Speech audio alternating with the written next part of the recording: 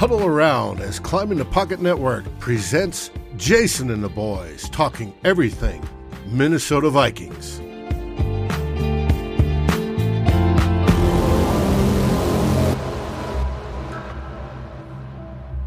Oh, snap. We are back once again. Got the full crew, kinda. Missing Nick.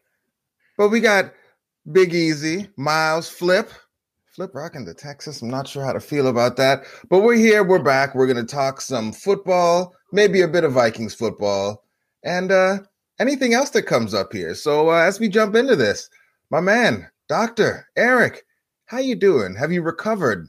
Are you still in mourning? How goes it with a few days? Well, I guess with a day and a bit past since, you had to watch your other team lose at the hands of Brady and the Bucs. Brady's margin of victory in his Super Bowls keeps going up. He had 3, 3, 3, 4, 6, 10, and now 22. So it's the guy won't die. It was a fun run. Super Bowl week was different, being home. Obviously last year was a lot more fun. There were aspects of the game that weren't quite as nice with it being sort of like not a close game. But there were a lot of cool storylines. It's good that Antoine Winfield's kid got a ring right away. Tyler Johnson of Minnesota got a ring right away. And LaShawn McCoy seems like the best ring hunter I've ever seen. 0 snaps and 2 rings over the last 2 years. So those are cool stories. So I wanted to get your take on maybe the most important story of the night, but I'll come back to that because I want to let Miles and Flip go before I set you off here. So Miles, my man, how you doing? What were your thoughts? Super Bowl, how things turned out? What you taking away from everything?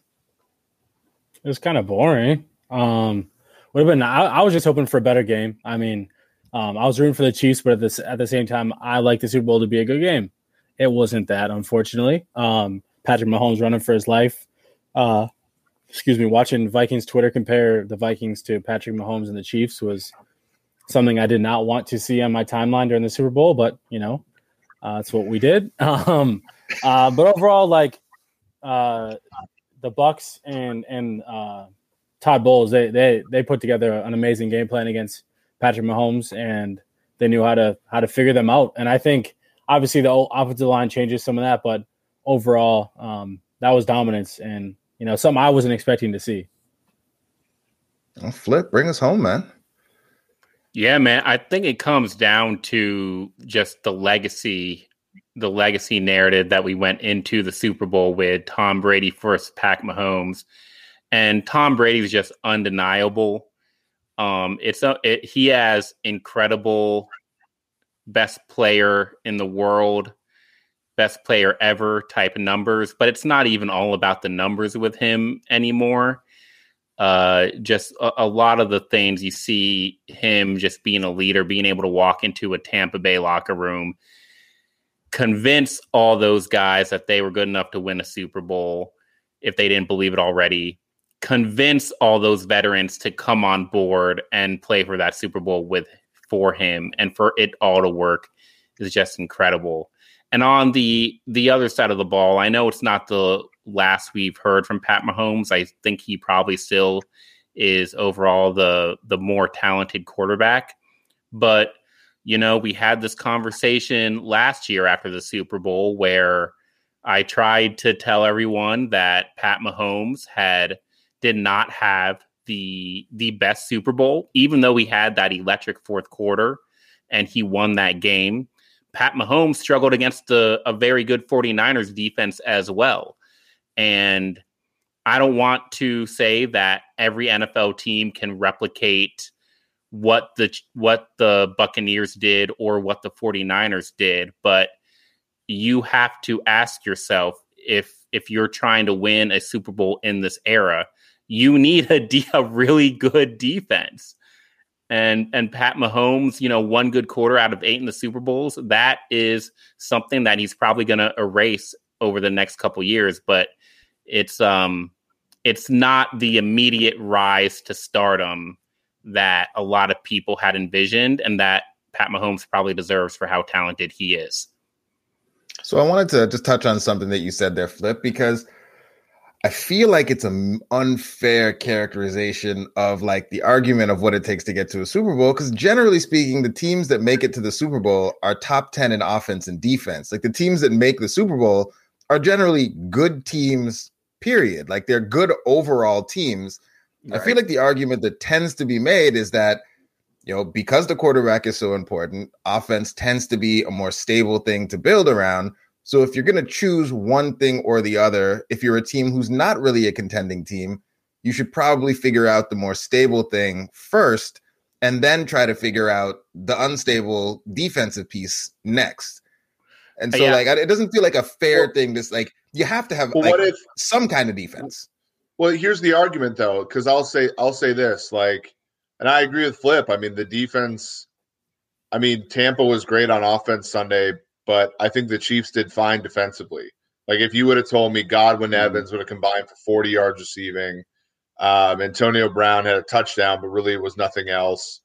It was mostly penalties. I mean, the Chiefs gave up 10 points or 11 points based off of penalties at the end of the half that weren't great. But I thought defensively there weren't catastrophic breakdowns and it wasn't a terrible performance by them. It was really Tampa Bay's defense shutting down Kansas City's offense. But I'll say this, I don't think so here's a question. Who's more likely to make the Super Bowl again, Tampa Bay or Kansas City?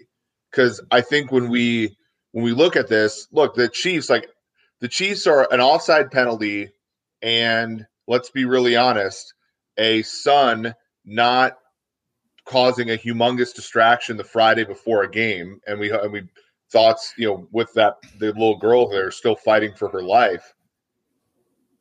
Like I agree with Flip in one regard. The Chiefs are like one good quarter away from being halfway to the Bills, but they're also an offside penalty by Dee Ford away from that being their third consecutive Super Bowl they've appeared in.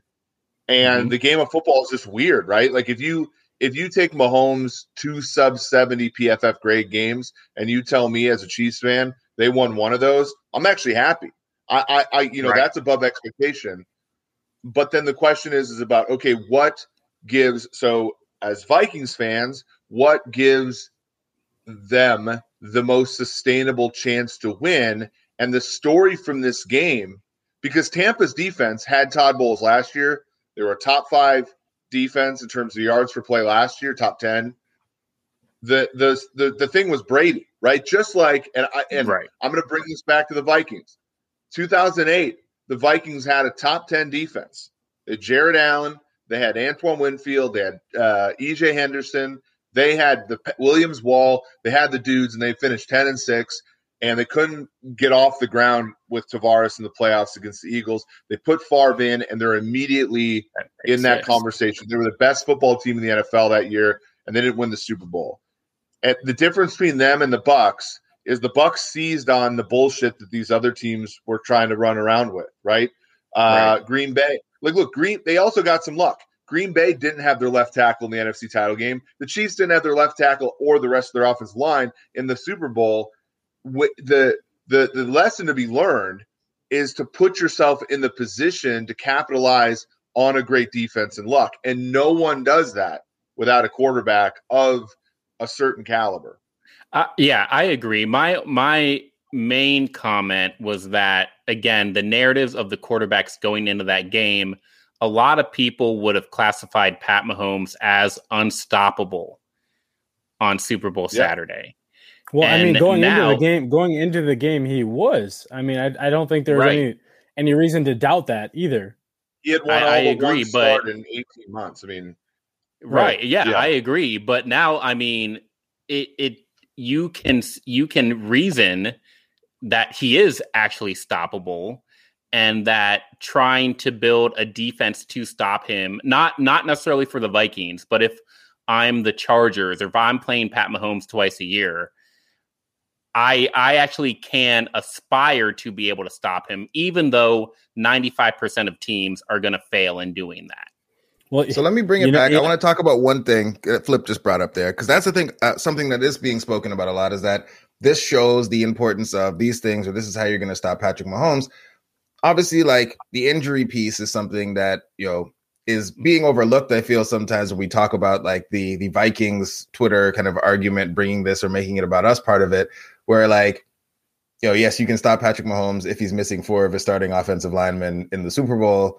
I don't think that is the lesson that I would want to take away from it, but it has put or put some light back on some of the conversations around the importance of offensive line, or like, you don't need to have a great offensive line. And so when you have a game like this, where you have Tampa that had a great offensive line versus the Chiefs who had a terrible offensive line, it can sometimes strip all the nuance out of these conversations that we tend to have around these things. And so, Eric, I guess I'll start with you, and then we'll go Miles and Flip. I guess as you look at something like this, which really is a nuanced conversation, like the offensive line one isn't a binary, it's either you have one or you don't. It exists on a continuum, right? So, Eric, I guess, can you maybe try to summarize what the argument that tends to be made around offensive line, especially as it pertains to the Vikings, because it feels like every offseason, all we ever talk about is the need to upgrade the offensive line, as if we don't currently have, what is it, the first rounder, second rounder, a first rounder, 2 seconds, and 2 first rounders, 2 second rounders, and then a bum. But like, we have, right? I mean, you look at the Chiefs starting offensive line in the Super Bowl. Left tackle is Mike Remmers, somebody who the Vikings fans are very familiar with. Left guard Nick Allegretti is a 7th round pick in 2019. The center is Austin Ryder, is a 7th round pick from Washington in 2015. Stefan Wisniewski, that was his second straight start for the Chiefs in a Super Bowl in a season that he didn't sign with the team until midseason. And then right tackle was Andrew Wiley. I can't remember exactly. I believe he was undrafted, but he might have been a late round pick. He was the Chiefs starting right guard. He moved to right tackle with the movement of Remmers to left tackle. Remmers started basically the entire year for the Chiefs because Mitchell Schwartz, who was their 4th best player on offense going into the year, Jeff Schwartz, brother, former Viking. Mitchell Schwartz had been out since week 6. Like, this is more of an argument for Vikings Nation. Reef and Fisher. I know Fisher was drafted number 1 overall, but like, they're basically equally good. They're both average left tackles in the NFL. On the interior, the Vikings have 2 bad guards, but they're not, they're the same pedigree as the Chiefs have at guard. Center, the Vikings use a 1st round pick on Bradbury. And at right tackle, the Vikings have Brian O'Neill. The offensive line the Chiefs have been playing with all year, 14-2, 1 seed, Super Bowl, would be the same kind of idea as if the Vikings lost Brian O'Neill. Just 1 starter.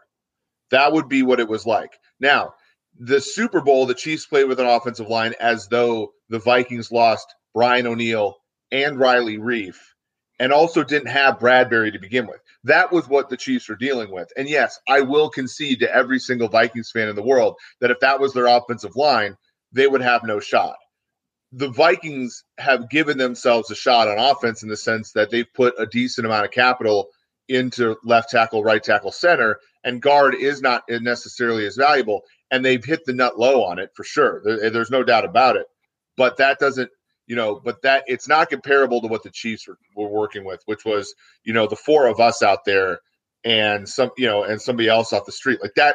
It was a different, and it was a tail event that like was very, and I'm the same way. Like, I didn't handicap it as well. I figured Fisher, Remmers had played a decent year at right tackle. I figured he'd at least play a decent game at left tackle, but we've seen that happen to Remmers before in the playoffs. So, that was really what was mispriced. But this is what the Chiefs were dealing with on Sunday is a drastic difference from what even the Packers were dealing with in the NFC title game and what the Vikings have been dealing with basically the whole Zimmer era, except for maybe 2016. 2016 was another level of awfulness along the Vikings offensive line. And we saw what happened in that year.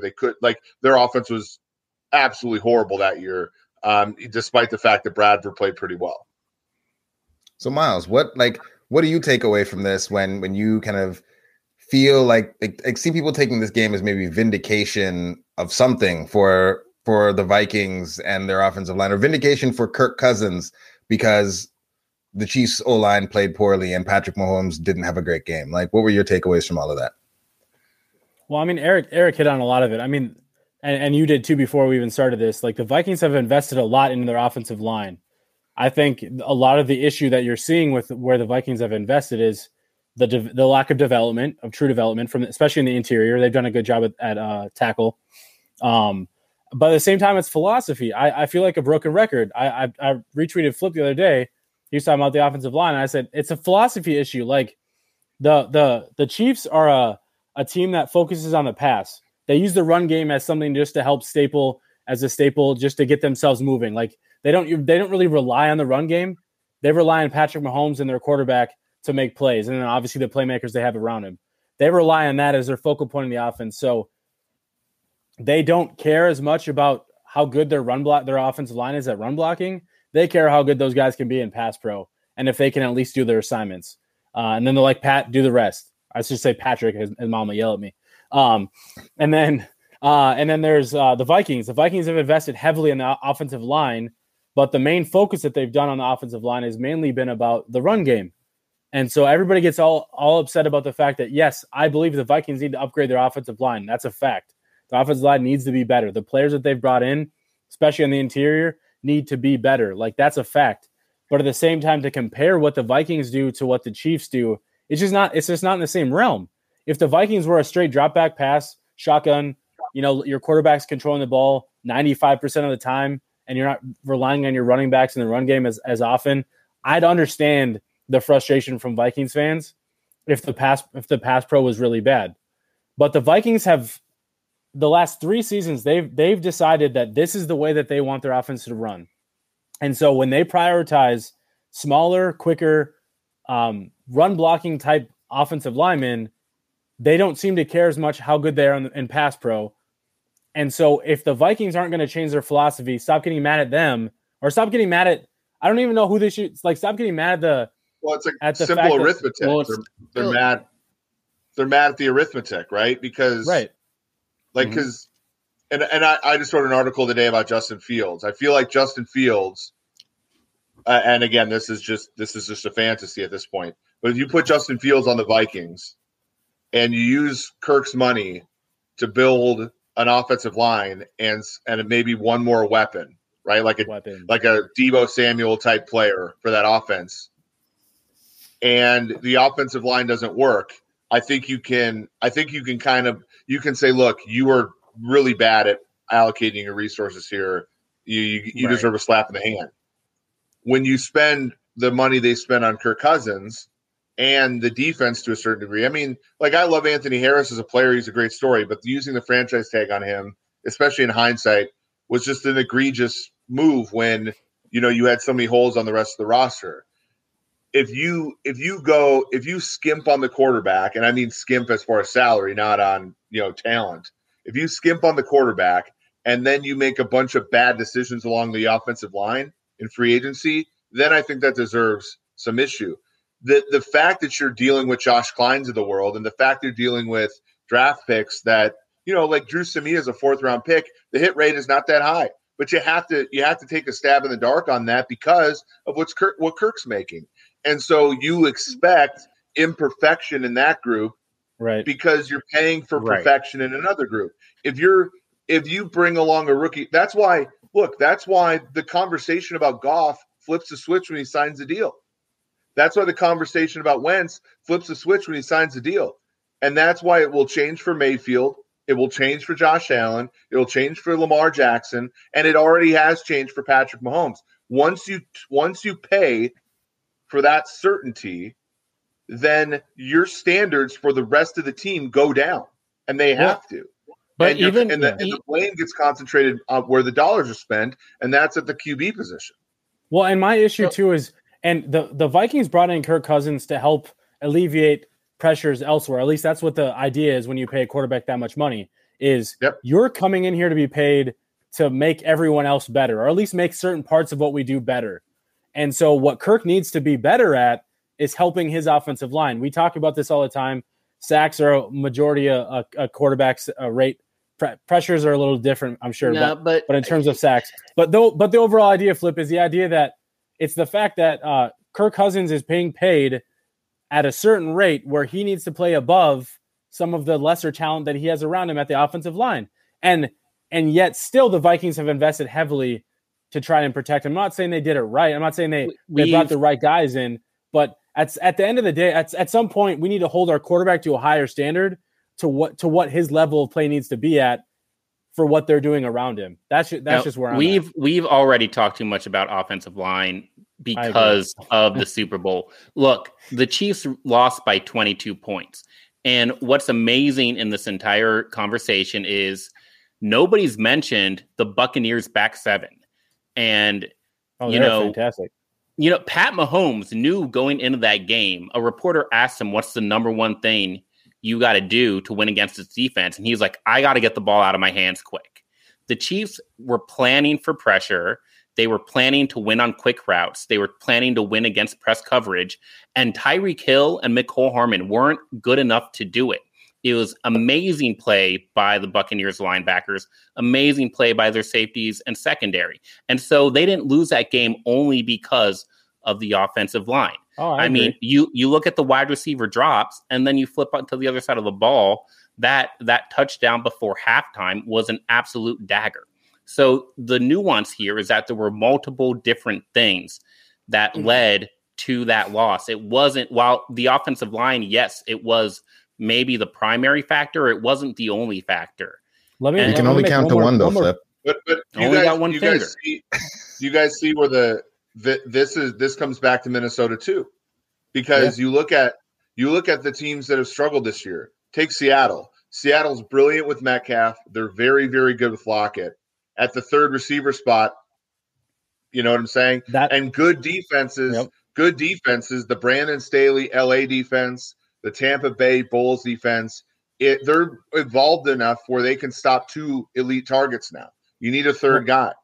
And you look at Hardman's a failed pick. Watkins is a failed signing at this point. Watkins has been up and down. He wasn't healthy in that game. But you look at Minnesota and you say, okay, like most defenses suck against the Vikings because most defenses can't stop two elite targets. But the really good defenses, and that's why you saw against Tampa Bay right out of their bye, the first game on their 8-game win streak, right? Kirk was facing pressure. Kirk was under siege the whole game. And that's because on the margins, when they can lock down, and I mean lock down in a soft sense, but like they can make you pat the ball a little bit when you want to throw to Jefferson or to Thielen, and your next best target is a developing tight end or Chad Beebe or Olabisi Johnson. You're not going to win in the NFL. Well, that's what I was going to bring, Flip. That's what I was going to bring home with your last point here. Yeah, is how good the Bucs back seven was. Is to the fact that the Chiefs, what we're likely going to see from the Chiefs this offseason is everybody's going to talk about their offensive line. They're going to go get another weapon for Patrick Mahomes. That's what they're going to go do. Rather than say, we need to go get another offensive lineman, a left guard, they're going to say, well, instead of that, we're going to impact defenses by grabbing another weapon because we know Mecole Hardman isn't a true number 2 receiver. He's more of like a third receiver gadget guy, and that's how we need to use him. We can't be relying on him to be our second wide receiver when we need Travis Kelce and Tyreek Hill to do everything else. So we're going to do a little bit more to add to that room, and that's what we're going to see from them. Whereas the Vikings, they take the opposite approach where they say, well, we need to fix the offensive line, and everything else will put itself in place, and we'll roll out Olabisi Johnson or Chad Beebe as our third receiver, and we'll be just fine. And we've seen time and time again where that has not worked. It has continuously, against good defenses, hurt them in the pass game. The reason why I disagree there is because when we make all this fuss about fixing the offensive line, it's really just frustration over the past few years. If you look at this year, the Minnesota Vikings, to fix on the offensive line is easy as apple pie. So, like, what are we talking about? Get Dozier out of here. Keep Reef. The offensive line is fixed. So we don't need to make this huge deal about fixing the offensive line for the 2021 offseason. Yeah, and get a third and fourth wide receiver. That's the key. Is they need to build. They need to build their weapons.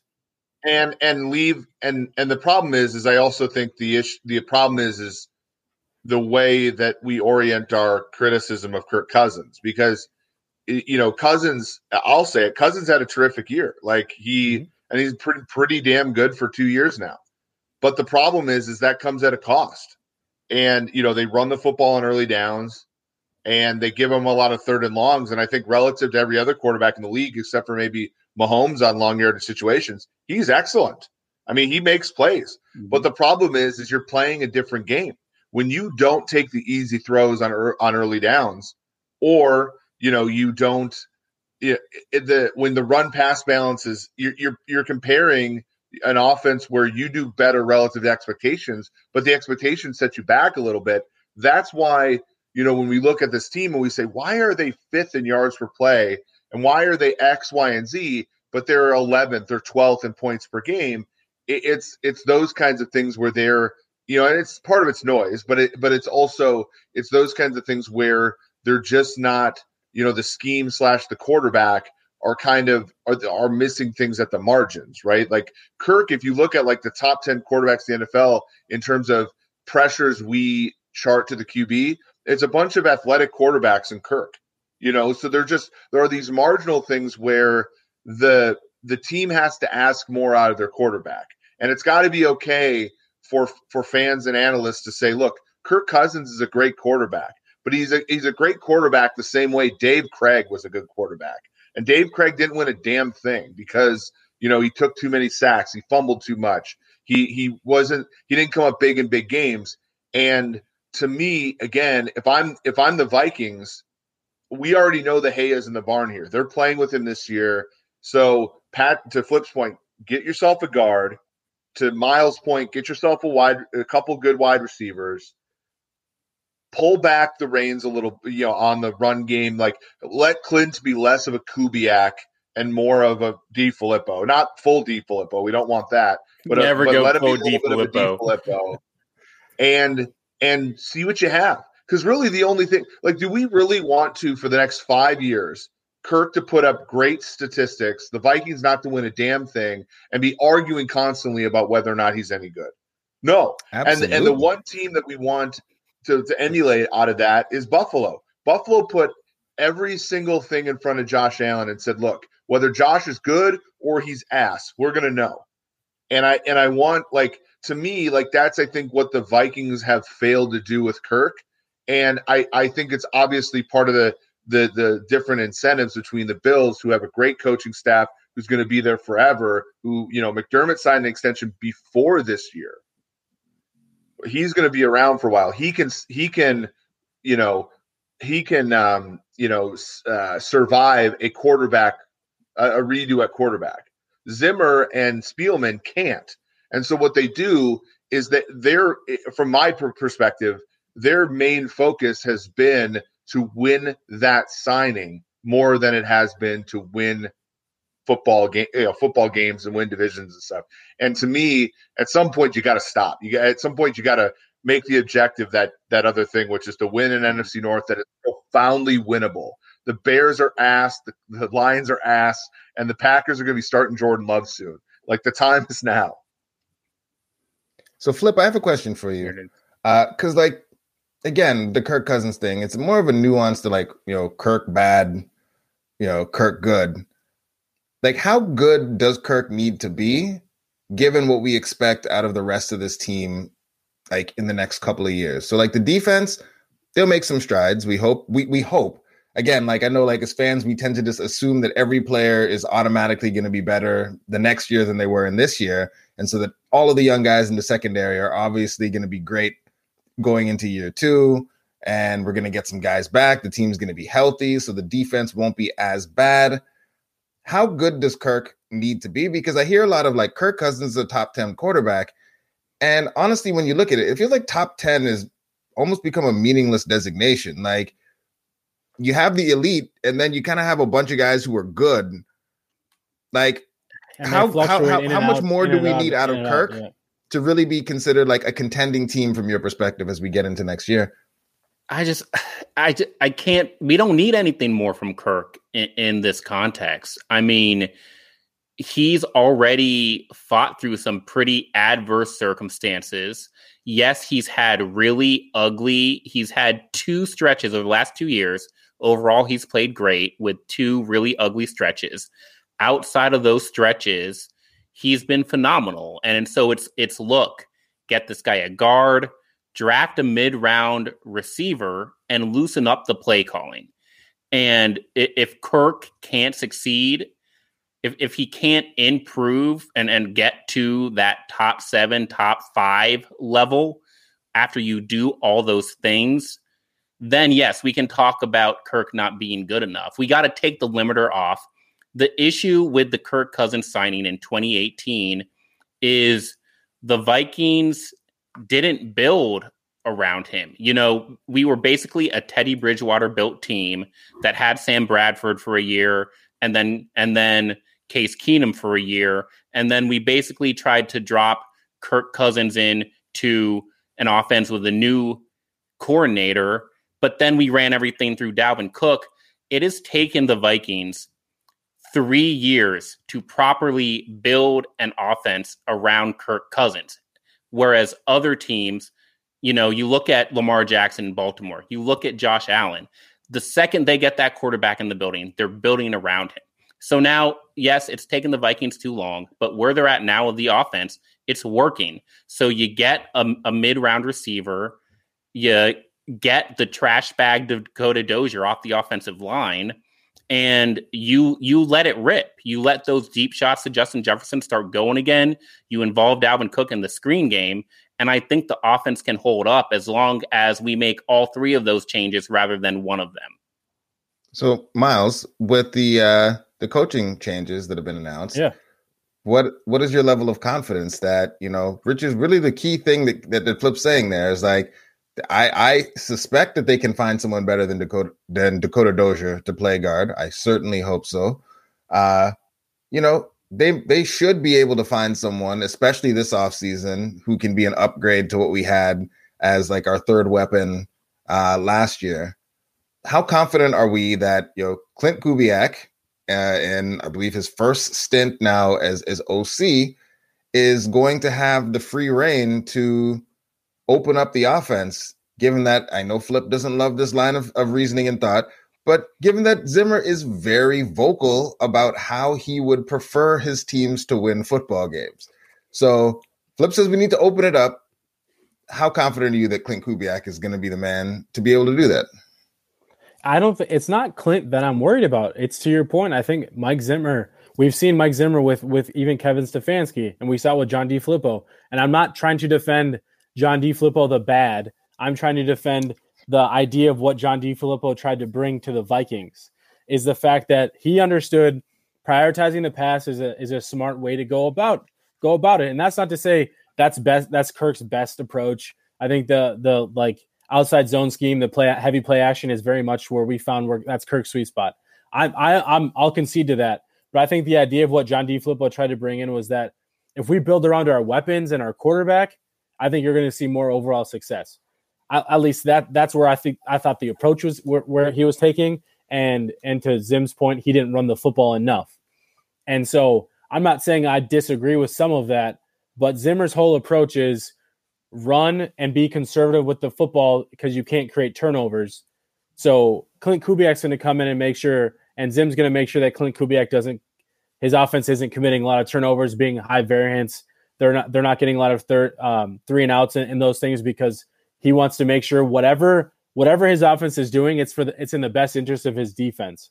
And so that's Zim's biggest key is controlling the clock, controlling the ground game by doing that with the ground game. And so where my issue lies is if he allows Clint even just a little bit of wiggle room to open things up, maybe like to your point, bring in another third receiver more often than of the 2-3 tight end sets. Those types of things where you're running more play action. I think the amount of play action the Vikings ran in 2020 was a lot lower than what they did in 2019, if I'm not wrong.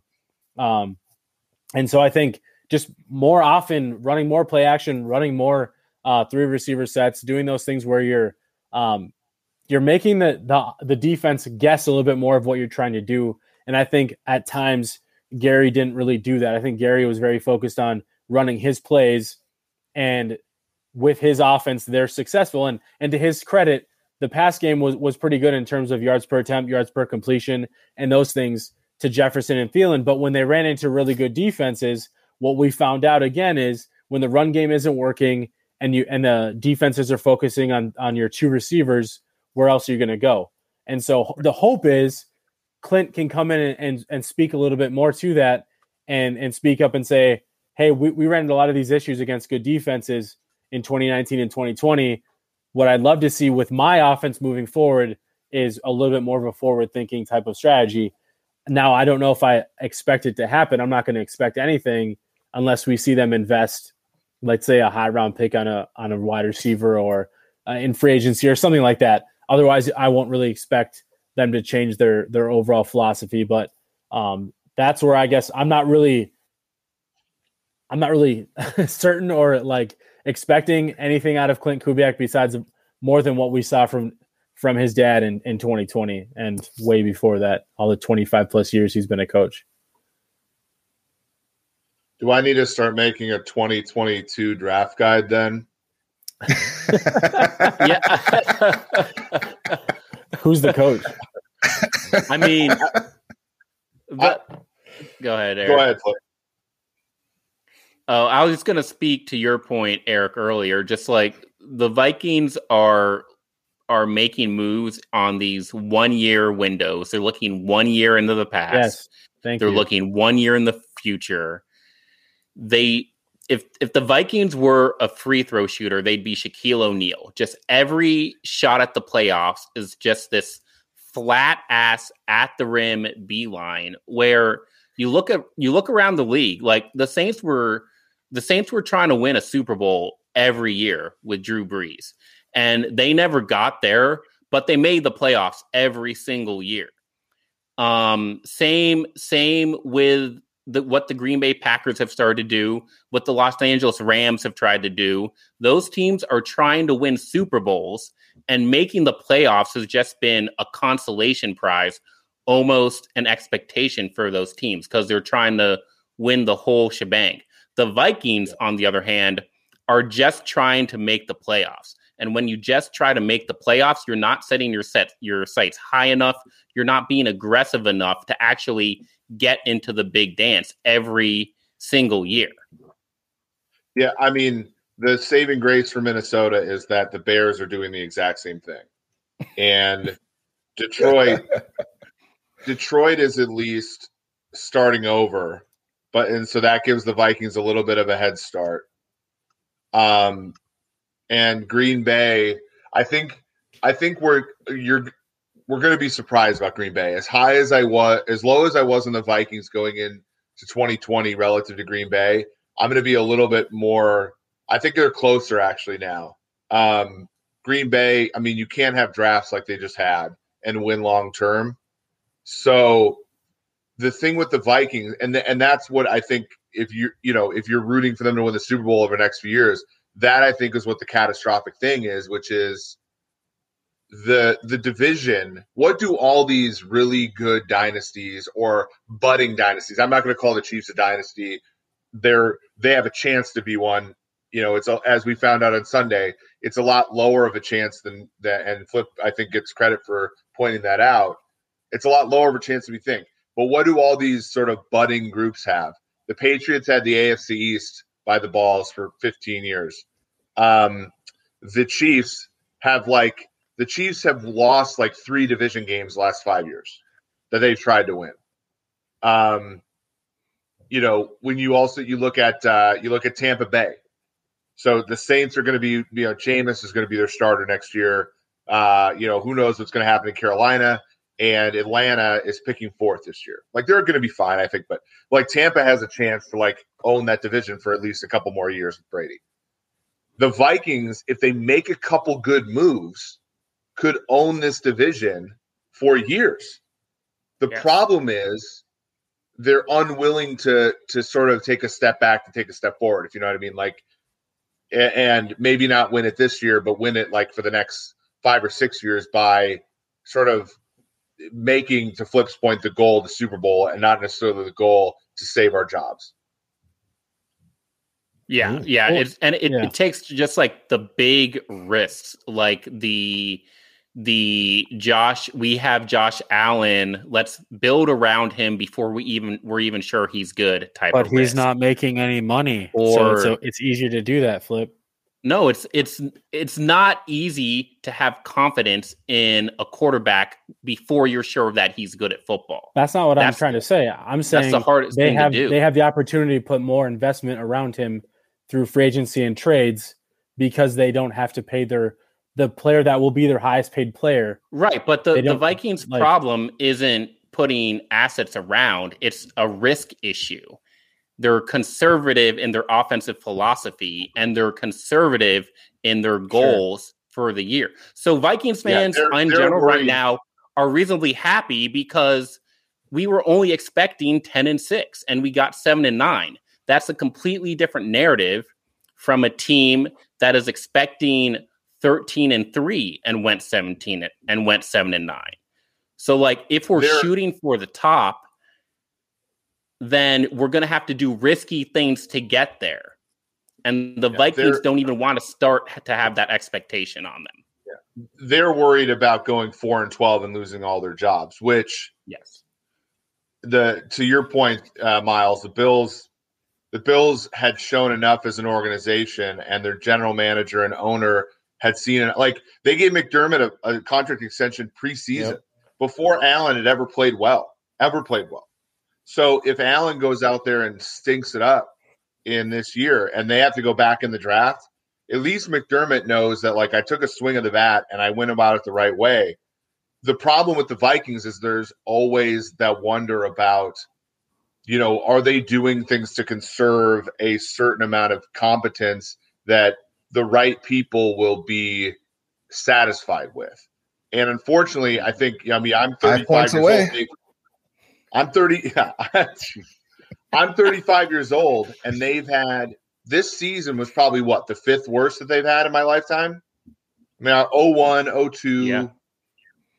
2013. 2011 was terrible. 2013 was 5-10-1. 2014 was 7-9. It was like a good 7-9 because Teddy showed promise. But right? They had a 6-10 year in 1990. I was, barely coherent then. And then basically Dennis Green had winning seasons or better every single year of his tenure. 01, he got fired at 5-11. Tice was, and then he got fired. Isn't that the craziest part?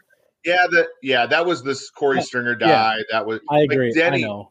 And there was also the racist thing too, where Denny, they tolerated Denny because he was great. And the moment he wasn't great, but then it was Tice, and Tice was basically a 500 coach. I guess the first year Childress was 6-10. So this season's probably a bottom 20 percentile for my lifetime. But like the top 20 percentile, there's not that many years where they really sniffed the Super Bowl either. It's a lot of, we're playing relevant games in January seasons, right? Mm-hmm. But that at some point that's not good enough for people anymore. Like, well, and at what point, like, so we're making fun of the New Orleans Saints right now because of the cap hell they're in. We're making fun of the Eagles because of the cap hell they're in. But the one thing that I'll give both those franchises is they were like, we're going all in. Like, I understand that the bill's going to come due. I understand that it might not work. And like for the Saints, the Eagles, it worked out. They won a Super Bowl. The Saints, it didn't. Unfortunately, I understand, things happen, but they were willing to push that needle and say, we're gonna forfeit a couple years down the road because we know what we have right now, and that will fade at some point. Like the Vikings were in a situation in 2016, 17, 18 where they had a loaded roster, and they brought Kirk Cousins in, and they said, well, we'll just add another piece here and we'll be fine. And rather than saying, well, let's dip in a little further and say, let's get even better and let's push ourselves even further.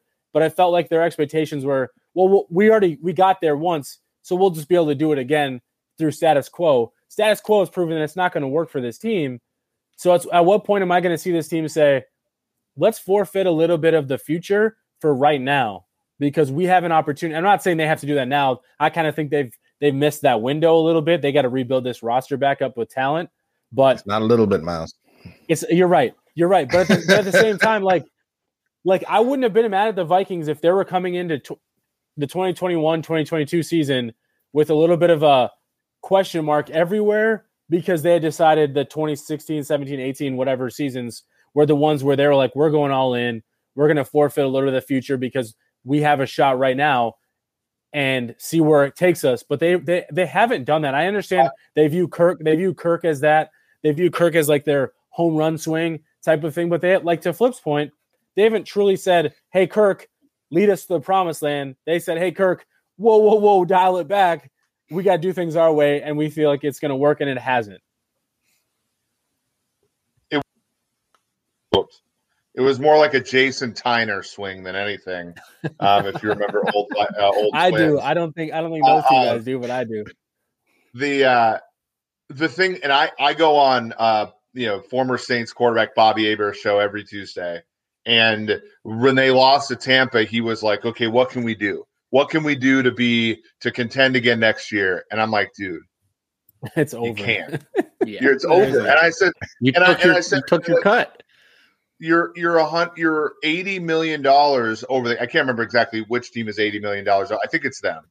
And it's them, but with the Brees situation, they've helped themselves. But but I was like, Sean Payton played the long con on all of us really well, which was we're going to play Taysom, we're going to make the whole league believe Jameis stinks, and we're going to get him for $4 million a second time around, and now we have basically another first-round pick at the QB position, right? Because Jameis led the league in passing 2 years ago, and for whatever reason, he couldn't get. And the worst thing, he knew he could win with Taysom Hill, so he played Taysom Hill. But now next year he's gonna. And I was explaining this. He's like, "Oh, can we trade for Derek Carr? Can we trade for Matthew Stafford?" I'm like, "Are you insane? It's over, Johnny. Like it's over, dude.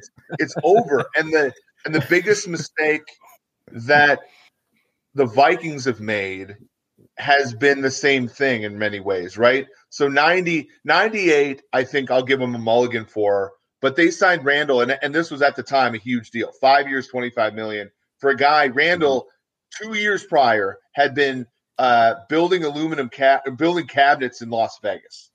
And then he comes in, and then he's the MVP of the league as a backup for Brad. Robert Smith was off injured. He finally had a year where he was healthy. You had the best rookie season we've ever seen a wide receiver play. You had an offensive line that was healthy for every game. And you had a defense that was bad, but you had a bunch of pick sixes by Jimmy Hitchcock. Like none of that was ever going to be returned. Right. And I know it sucks to look at your fan base and your players and say, right, that was our shot and we blew it. But chasing has always been the problem. 2010. Right. They chased, right? Like 2010, right. They were the best team in the NFL. But you can't expect Brett Favre to come back and play that way again. And then obviously you had the Sidney Rice hip injury. You had Percy Harvin had a great rookie year. You have to expect some regression there, et cetera, et cetera. Defense was old, right? Hung around, played well, but got old really fast.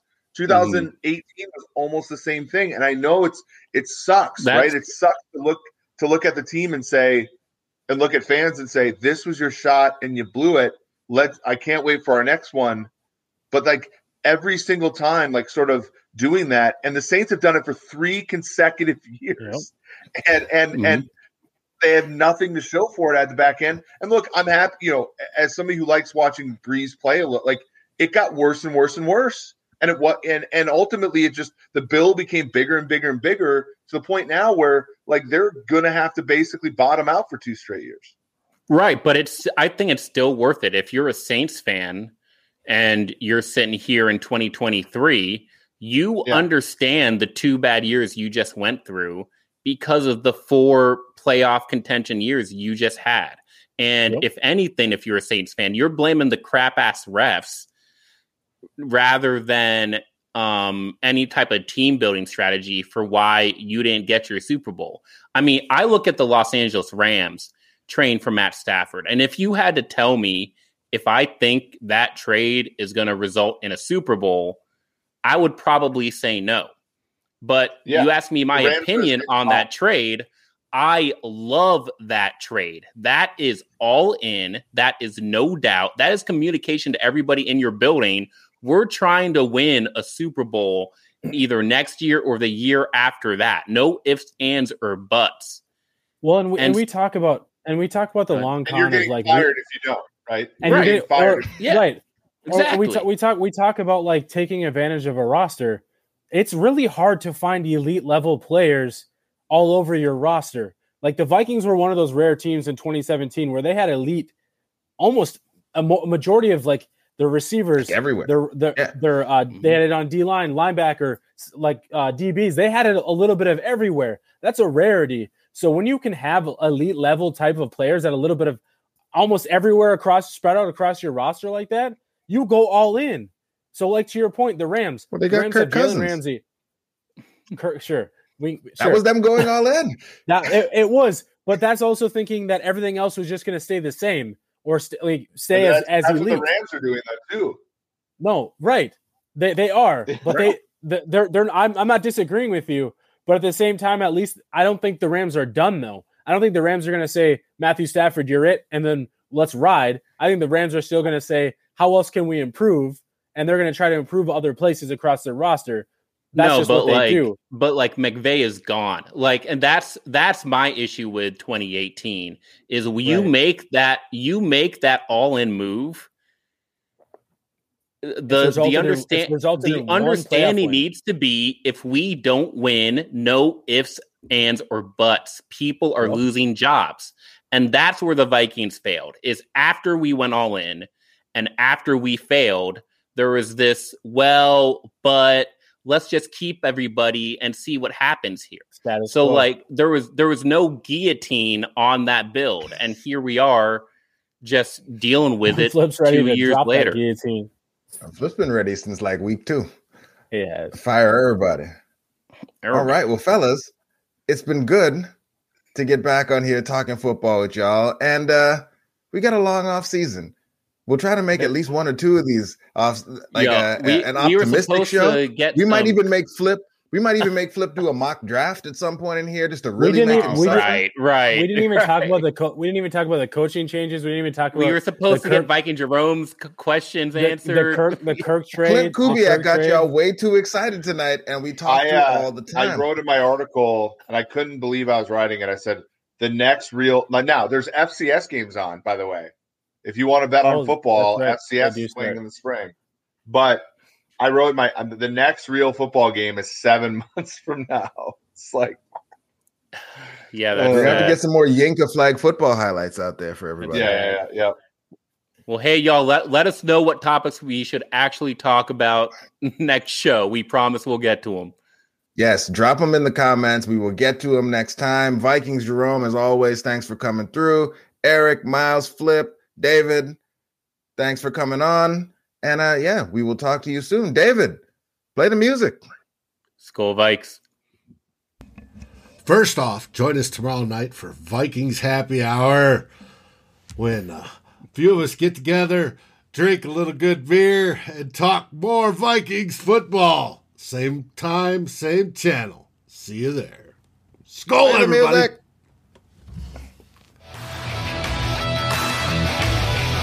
Thank you for watching or listening.